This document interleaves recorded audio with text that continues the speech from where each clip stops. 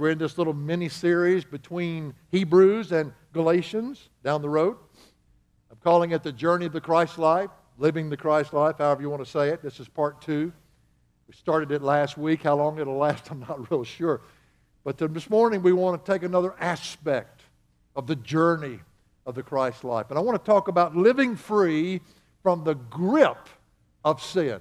Living free from the grip of sin. Romans 6, 1 through 14. But let me get you there.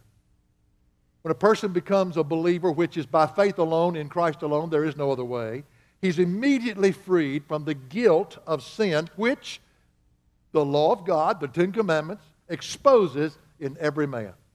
The curse that the law holds over every person born into this world is removed at salvation, and when the believer becomes a brand new creation in Christ. 2 Corinthians 5:17 says, therefore, if anyone is in Christ, he's a new creature. The old things have passed away. Behold, new things have come. He's no longer under the curse of the law. Why? Because Jesus became a curse for us when he died on the cross for our sin. Galatians 3:13, Christ redeemed us from the curse of the law, having become a curse for us. For it is written, cursed, everyone who hangs on a tree. We're now believers, free in Christ from the guilt of sin forever.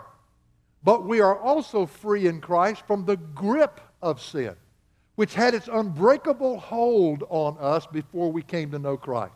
As sinners in Adam. Remember, when Adam sinned, we all sinned. We were in the loins of Adam, not yet born. But when Adam sinned, sin was passed into to mankind like a virus. As sinners in Adam, without Christ, we did what we did because we were what we were. That's all we knew, and we couldn't change that. Sinners sin because sinners are sinners. We're saved from what we were to become a brand new creature. But now that Christ has come to live in us in the person of his Holy Spirit, causing us to partake of his divine nature, as Peter said in 2 Peter chapter 1, verse 4, the power of sin has lost its grip on us. Now this brings up the question that we will address this morning. If we're set free from the guilt of sin and the grip of sin, then why do we sin and how can we overcome it? Because this is every day. This is the practical Christian life. We still sin. Why? And how do we overcome the sin that enters back into our life? Our text is in Romans 6, 1 through 14. The context of Romans is incredible. People have asked me what's my favorite book. It's usually whichever one I'm teaching, but Hebrews is right there at the top, and Romans is right there at the top. I don't know which would be the top one. They're right there together. But in Romans chapter 1, Paul exposes sinful, rebellious nature of man without Christ. The rebellious nature of man. It only takes one chapter to do that. Pretty obvious. In Romans 2 and 3, however, he exposes the sinful, religious nature of man without Christ. But then through chapter 5, he shows how we are redeemed from sinful living only by faith in Christ. Faith alone in Christ alone. In chapter 6 through 8, which are the crown jewels of Romans, he addresses how we live now that we're in the grace of Christ. What's this sanctification look like? You know, it's not a matter of us living like Jesus. It's a matter of us letting Jesus live his life through us. Sanctification is learning to live out what God says we already are. He's already seen us glorified. So it's a process of learning how to release the Christ that lives within us, which produces a behavior that God demands. We cannot measure to it, but Christ can and will if we'll surrender to him. Now, with that in mind, let's jump into chapter 6, verses 1 through 14 as to why we sin and how do we overcome its grip in our life. There's 4 things I want to share with you this morning. Hopefully it'll be an encouragement to you. I don't know how it will work in your life. But first of all, if we're going to live free from the grip of sin, we've got to realize what happened when we got saved. Apparently the Romans didn't get it, the believers there, so we need to realize what happened when we got saved. Verses 1 through 5. Verses 1 through 5, Paul's addressing the antinomians, anti-against, nomos is law. And they were the ones who were the party hardies. Grace to them was a license to do whatever they wanted to do. We're under grace. We're under grace. And Paul addresses that. They have a very wrong view of grace. In verse 1 he says, what shall we say then? Are we to continue in sin so that grace might increase? And immediately he erases this idea that somehow grace is licensed. The freedom that we have in Christ is not the power to, or the freedom to do as we please, or right to do as we please, but it's the power in Christ to do as we should. It's not the right to do as we please. It's the power in Christ to do as we should. Paul does the most interesting thing under the leadership of the Holy Spirit in chapter 6, verses 1 through 13. He puts the definite article in front of the word sin, all the way down through verse 13. And then in verse 14, he drops the article and then picks it up again as he continues in Romans. A definite article is something that identifies something that's specific. When you put the definite article in, now we use it all the time, the, you see a word the, the, we assume that's something definite, not necessarily. In the Greek, when the definite article is not there, it qualifies something, as we'll see when he drops it in verse 14. But when it is there, it identifies something specific. If I had a table over here and it was full of books and I said, go over and pick up the book. But say in the Greek, the definite article was not there, even though I used the word the, but the was not in the text. Then you could go over and pick up any book you wanted to pick up. But if I say go over and pick up the book and the definite article is in there, you have to find the specific book that I'm talking about. Definite article identifies. Without the definite article, it qualifies. Now, hang on to that thought. By using the definite article before the word sin, he's not talking about this sin or that sin over there. He's talking about the specific nature of sin, which is what? It's a lawless attitude towards life. It's devoid of any belief towards God. In other words, the root of all sin is this right here. It's unbelief. God's not in the equation whatsoever. I'm going to do what I want to do. I'm going to do when I want to do it because I'm God of my life. I trust only in myself, and no one's going to tell me any different. That's the way all of us live without Christ. That's the way we were before we came to know Christ. As John says about this nature of sin in 1 John 3:4, everyone who practices sin also practices lawlessness. He says, and sin is lawlessness. I'm not going to listen to anybody. It's my way or the highway. So Paul says, are we to continue in sin? Are we to continue to live lawlessly, listening to nobody but ourselves? And Paul answers his own question in verse 2. May it never be. I love that phrase because it's used over and over again in Romans, one of the key phrases. It's kind of like my son Stephen saying, Daddy, can I borrow your golf clubs? No. May it never be. You borrowed my last set, and I didn't get them back. And then he says, how shall we who died to sin, how shall we who died to the old way of doing things our way and not listening to anything that God would have to say, how shall we still live in it? It's impossible. That's what he's saying. In verse 3 it says, or do you not know, agnoeo? That means, are you walking, present tense, are you walking around without this understanding? You see people like this all the time. That all of us who have been baptized into Christ Jesus have been baptized into his death. Do you not know this? Do you not know what happened to you the moment that you got saved? Do you not get it? If I had a bowl of red dye up here, a clear bowl that you can see the dye, and I took a white cloth and I put that white cloth down inside that red dye, I have baptized it into that red dye. We've been buried. It's buried into that red dye. Now, my Presbyterian friends that I love dearly, they say it means to be identified with. And of course, us Baptists, we say it means to be immersed. Of course, we're both right. I hope you know that. It means both of those things. Except that I just want them to know that it takes more than a cup of water to drown me, because the word for drowning in the secular Greek was baptismos, which we use for the word baptize. So that's all right. We're okay. But there is an identification in here. So I put that white cloth that you're going to see in a moment. I put that white cloth down into that red dye. Now, something happens to that red cloth.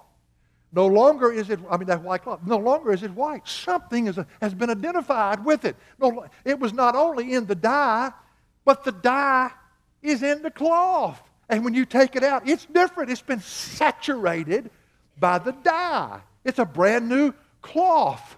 Something's happened to it.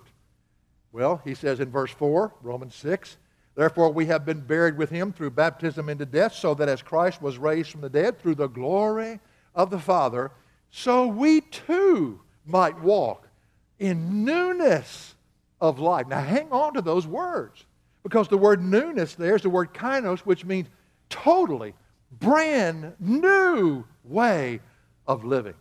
As believers, we have to relearn how to live. We don't live the same way we used to live. What works in the world doesn't work in the kingdom. What works in the world in other places does not work. We have to learn. This is why Romans 12, 1 and 2 is put in there. This is the practical side of what he's been building toward in Romans 1 through 11. In Romans 12, 1 and 2, I beseech you, therefore, brethren, that you present your bodies a living sacrifice, holy and acceptable unto God, which is your reasonable service of worship. And don't be conformed to this world. Don't you dare be pressed into the mold of the way this world does, what it does, but be transformed by the renewing of your mind, that you might prove for yourself what is the good, acceptable, and perfect will of God. You see, there's a different way to live. And we have to learn that. We have to understand what happened at salvation. Everything now is new. Verse 5 says of Romans chapter 6, for if we have become united with him in the likeness of his death, certainly we shall also be in the likeness of his resurrection. Ooh, that's a word there, united with. It's one word in the Greek. It's got a preposition in front of it, which 80% of the Greek words do. And that preposition determines the weight of the word. The word is phutos. When two things are grafted together, and that's enough of a picture. Whoa, you mean to tell me the God that stepped out on nothing, that spoke and created everything, wants a relationship with me, as we heard sung a while ago so beautifully? You mean I can be united together with him? That's exactly what he's saying. And to seal it, he puts a preposition there that we don't have in English, in the sense that they had two words for the word with. If he would have put the word meta in there, it would have meant something different. You can lose your salvation. But he chooses a different preposition, seen, S-U-N, or soon, as some people would phonetically pronounce it. What does that mean, Wayne? It means that we're not only united together with him, grafted together, but it's sealed so that nobody can ever pull us apart. Now, that's enough to shout if you want to just help yourself. I mean, let me give you this illustration. When I lived out in Albuquerque, they had tortillas. Tortillas. Tortillas. Can you say that? Tortillas. Don't say tortillas. I did, and that laughed me out of the place. Tortillas. And Mexican food. By the way, they say this chili is mild, this chili is hot, this chili is hotter. Lie like a dog. This chili is hotter. This chili is hotter than that.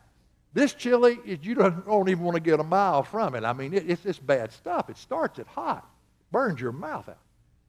Well, they didn't understand. They understood tortilla. Everywhere you go, tortilla, tortilla, tortilla. But thank the Lord for the missionary group called the Cracker Barrel. They came to educate the West. And they moved in on I-25 there at San Antonio Boulevard. And finally, they began to understand two things. One was what sweet tea really is. But number two, what a biscuit is. Hallelujah. A biscuit. Probably you haven't had lunch. I'm just going to make you really feel hungry right now. That old biscuit, boy, it's cooked just right. It's just crunchy enough. Don't you do it when it's soggy. But it's crunchy. And you got that butter on there. Oh, and you just bite into it and it just blesses you. Let's just say we're going to make a biscuit this morning. I got really corrected after the first service. I found out how little I know about doing anything. But I know you put flour in there. I know that's true. I said baking soda this morning. They said, no, baking powder. I don't know what the difference is, but you put that in there. Let's just say, some people say you put lard in it, but that's what you look like after you've eaten it. So you put it, whatever you're going to put in it, all right, it's in a bowl. Now, every ingredient that's in that bowl, if you were a Greek and you had to say they were with each other, you'd have to use the little preposition meta. Meta, because you could still add something. You hadn't done anything with it. And if you really knew what you were doing, you could take something out, I guess. Well, let's just say you put it in the shape of a big old cat head biscuit. And you put it in the oven. Whoa. And you bake that all summer. And when you pull it out, that beautiful biscuit, big old biscuit, that's what cat head means, by the way, not kitty cat. Cat head biscuit. You pull it out. Those ingredients are still together, but in a uniquely different way. They're not just with each other, but the with of association. They have been baked into each other so that now you can't separate them. And that's exactly what Paul is saying. Don't you know this? Are you walking around without this understanding? You're a biscuit for Jesus. Jesus has baked his life into you. And if we don't understand that, then we're off on our own when it comes to the grip of sin. Listen, he lives within us. Before we're ever going to live free from the grip of sin, and then remember, that's that lawless attitude, I, me, mine mentality. We must realize what happened to us at salvation. We were set free from its guilt, but we were set free from its grip. Christ lives in us. The dye is in the cloth. We are a brand new creation. That's the first thing we've got to do. If we're going to live free from the grip of sin, we've got to understand what happened to us at salvation.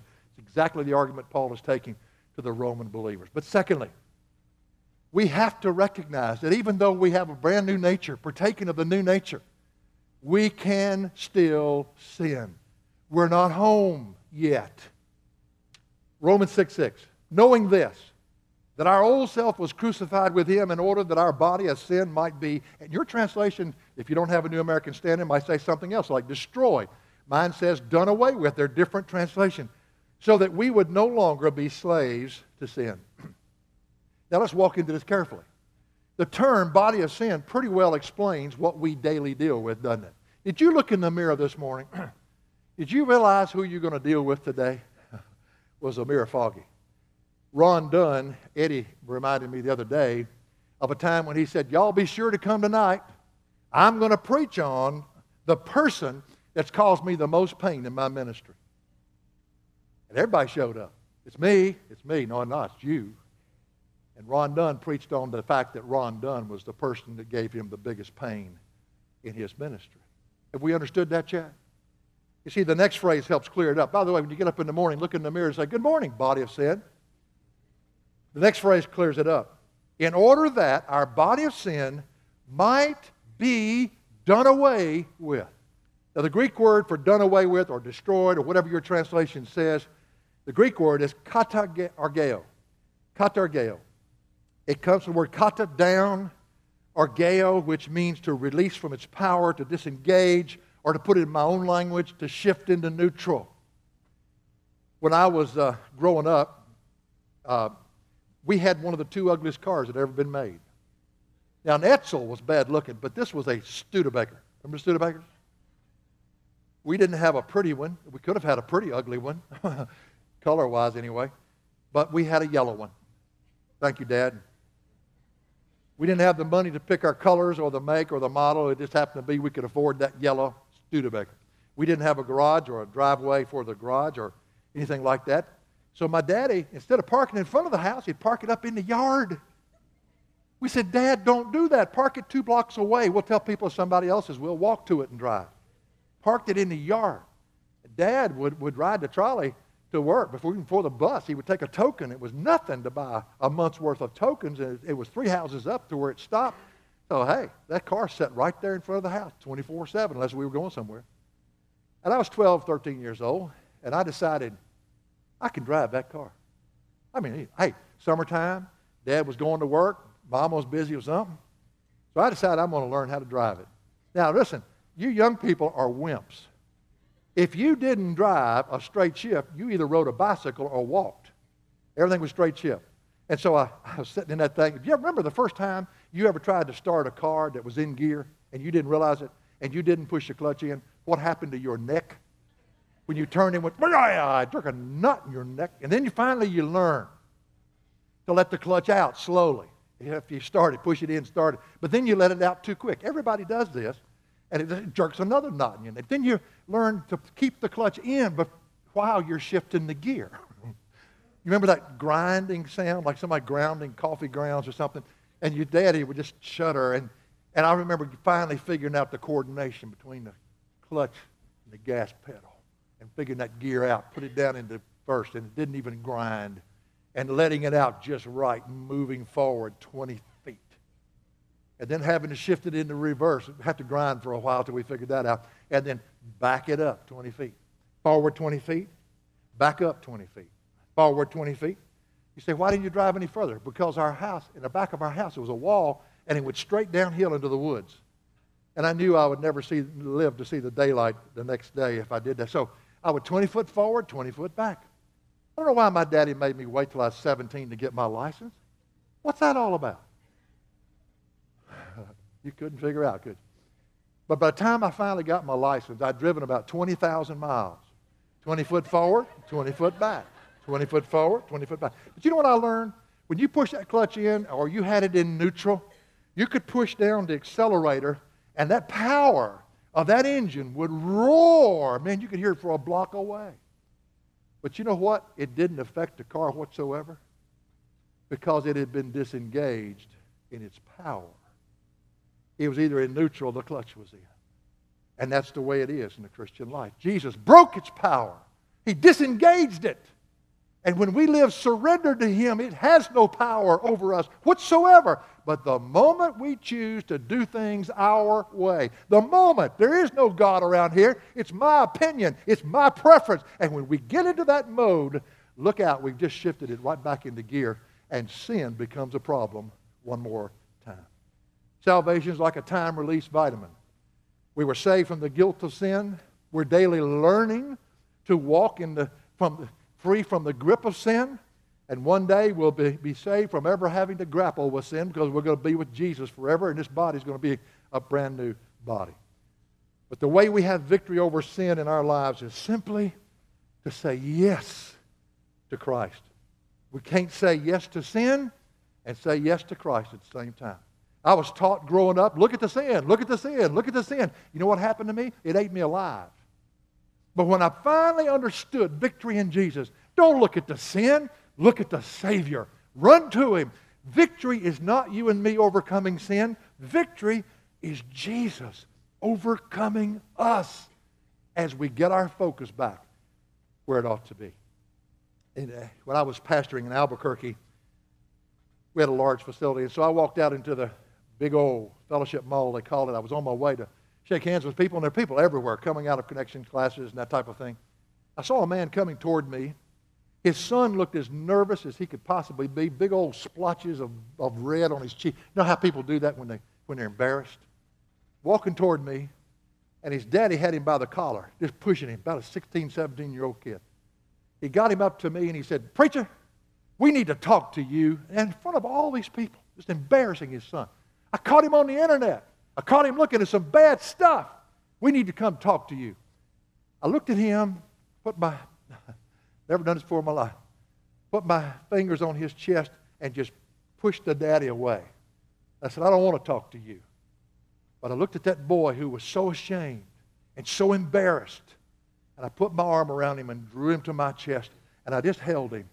And I said, "Son, I'll talk to you anytime about the normal Christian life, of the struggle every man has, of every woman has. I would love to talk to you about how that you cannot overcome that, son. You cannot overcome it. But Jesus can overcome you. And live in the victory that He's already given to you in Christ." I've never had anything that moved me like that.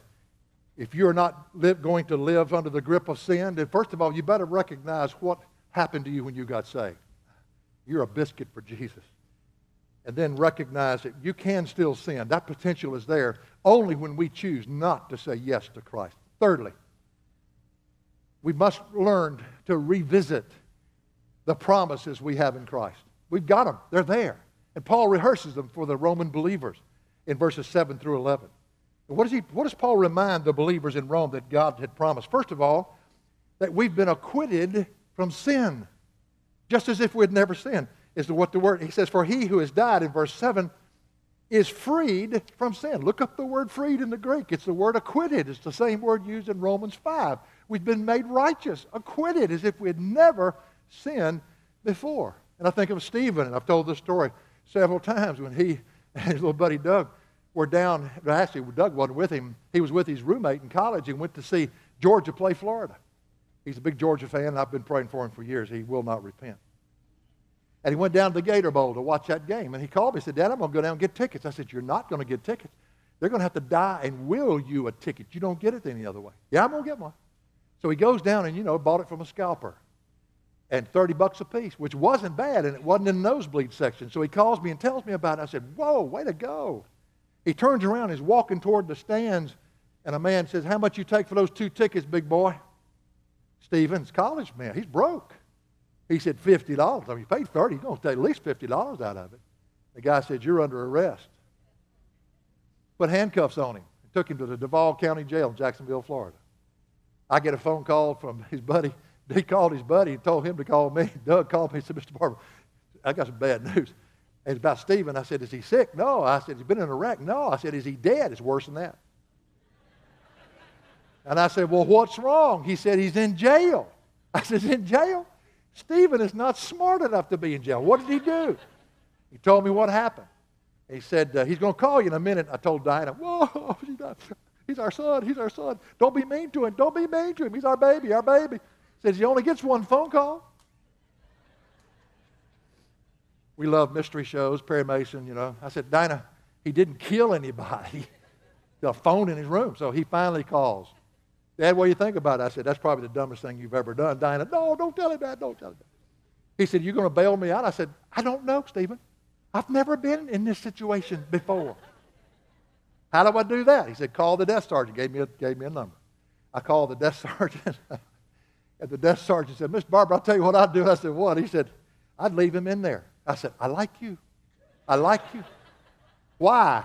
He said, because there's 280 some of these kids that they do this every game, and said it's a law in Florida. It's not in every state like that. And he said, the judge that comes in the morning hates this law with a passion, and he said he will erase his record from ever having been there. He will acquit him of ever having been there. Stephen called me and said, you bail me out? I said, no. What? I said, you got to spend the night. Told him why. He said, what do I do? I said, again, Steve, I've never been in jail before. I don't exactly know. I said, just sleep with your eyes open. Thank God you're sick. So next morning he goes before the judge. And the judge told him, he said, I hate this law. If you'd have gotten some money for those tickets, I'd give it back to you. But check the laws of your state. I don't know if they've changed it since now, then or not, but it's been a long time ago. But he said, as far as the state of Florida is concerned, you never, ever showed up today. Just as if you'd never been here. You see, we've been justified, just as if we'd never sinned. Romans 6:8 says, now, if we have died with Christ, we believe that we shall also live with him. Guess what the word with is? Seen. He says, knowing that Christ, having been raised from the dead, is never to die again, death no longer is master over him. You mean he came in and he's inseparable from me? Yes. And he's never going to die. He's our high priest that never dies. Then he shows him a promise. He says that he's given us his prejudiced will. Notice this in verse 10. For the death that he died to sin once for all, and the life that he lives. Where does he live that life? Yes, he's at the right hand of the Father. But he lives in us in the person of his Holy Spirit. It says he lives to God, toward God, pulling us. Listen, there's a divine prejudiced will already within us. And when sin comes at us, God's pulling us all the time towards him. Come on, Wayne. Come on, Wayne. Get your eyes on me, Wayne. Come on. Come on. And when I sin, I have to swim upstream. That's how difficult it is. It's labor. If I would just get in the flow and say yes to him, sin has no power. Word consider, he says in verse 11, even so consider yourselves to be dead to sin. There's that definite article. But alive to God in Christ Jesus. The word consider, logizomai, it's a counting term. But really, the emphasis here is that this is the GPS point of the whole book. If we don't get this, then we'll live in the grip of sin forever. It means to know this absolutely for certain.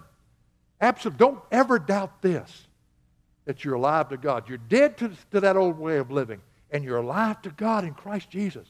Know that we're alive in Christ, in His power, in His grace, in His wisdom, in His nature, and on and on. And we don't owe sin anything. Somebody wrote a book several years ago that says we wouldn't sin as much if we understood how stupid sin is for the believer. It's just stupid. God has released us from its guilt. He's released us from its grip. And yet, between these two ears, are we ever hard-headed? We're going to do it our way or the highway, and that's what pulls us back into that old mire that He has to deliver us from fresh again. It's like somebody sending payments for a car that they've already paid for.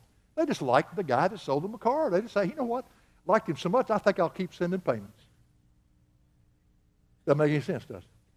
If you're not going to live under the, if you're not going to live under the grip of sin, if you're not going to do it, you don't want to live under its grip, then realize what happened when you got saved. Realize what you are, a biscuit for Jesus. Recognize that you can still sin. The proclivity of the flesh is still there. The remains of the flesh is still there. We've got to deal with. Brand new nature, brand new heart. By the way, the term sin nature is not a biblical term. It's a New International Version term. Use what the Scripture says.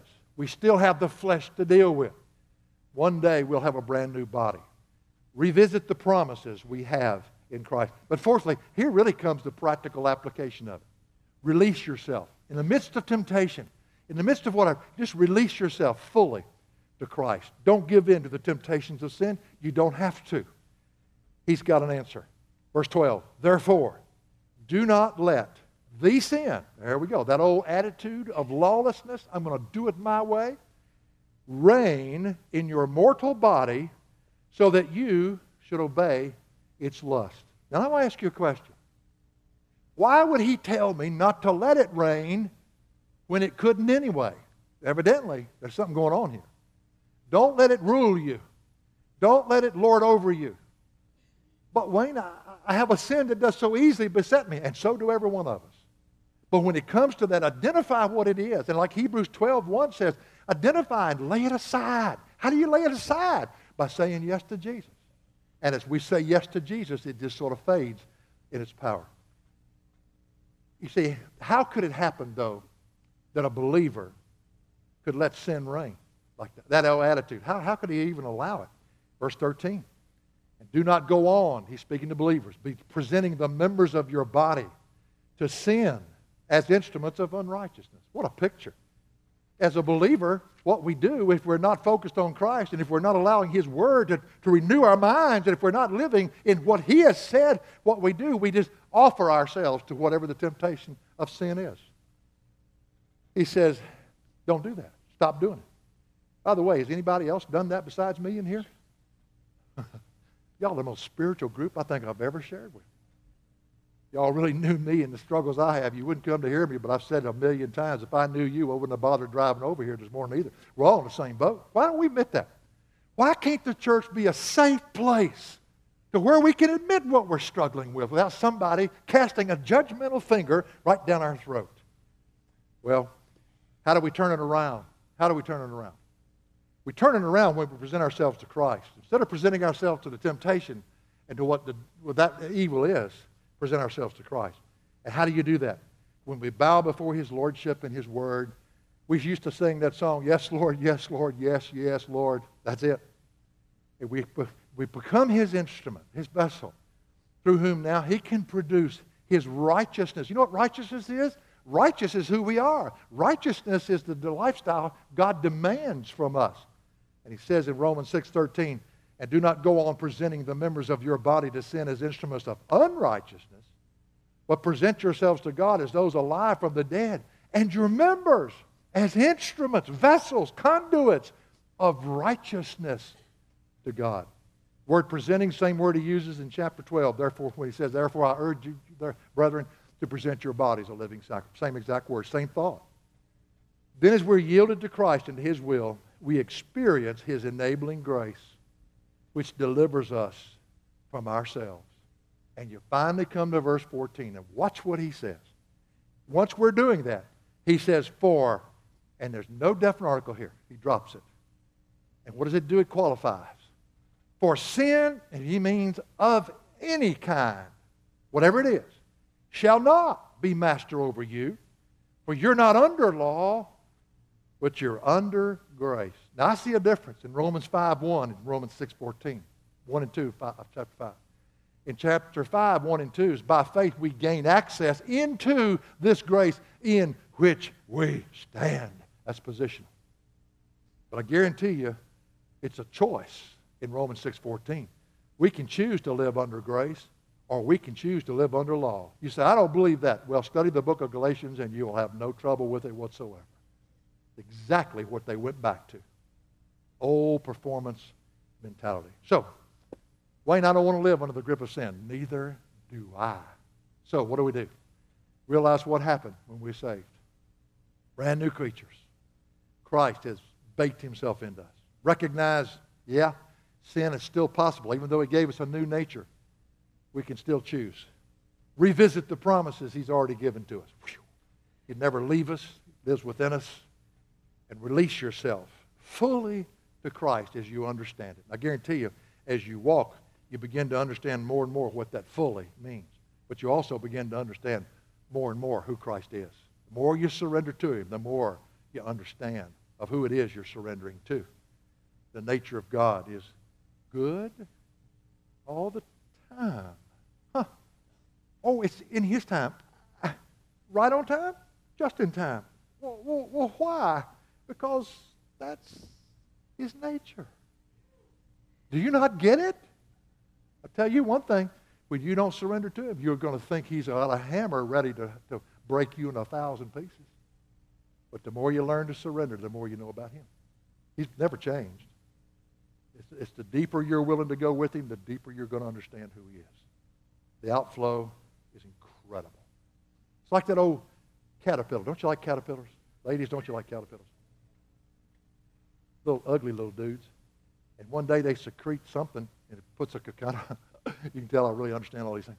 Somehow they get into a cocoon. However that happens. All of you scientific brains, relax. But something happens. I'm like the guy in John 9. I couldn't see. Now I can. But it's in a cocoon for a while, and all of a sudden it breaks out, and it doesn't look like it did before. It's beautiful. It's a butterfly. Wow. What a transformation. Now, yes, that happened in salvation, but it happens every single time that we surrender to him. It's not us people see. It's the beautiful Christ that lives within us.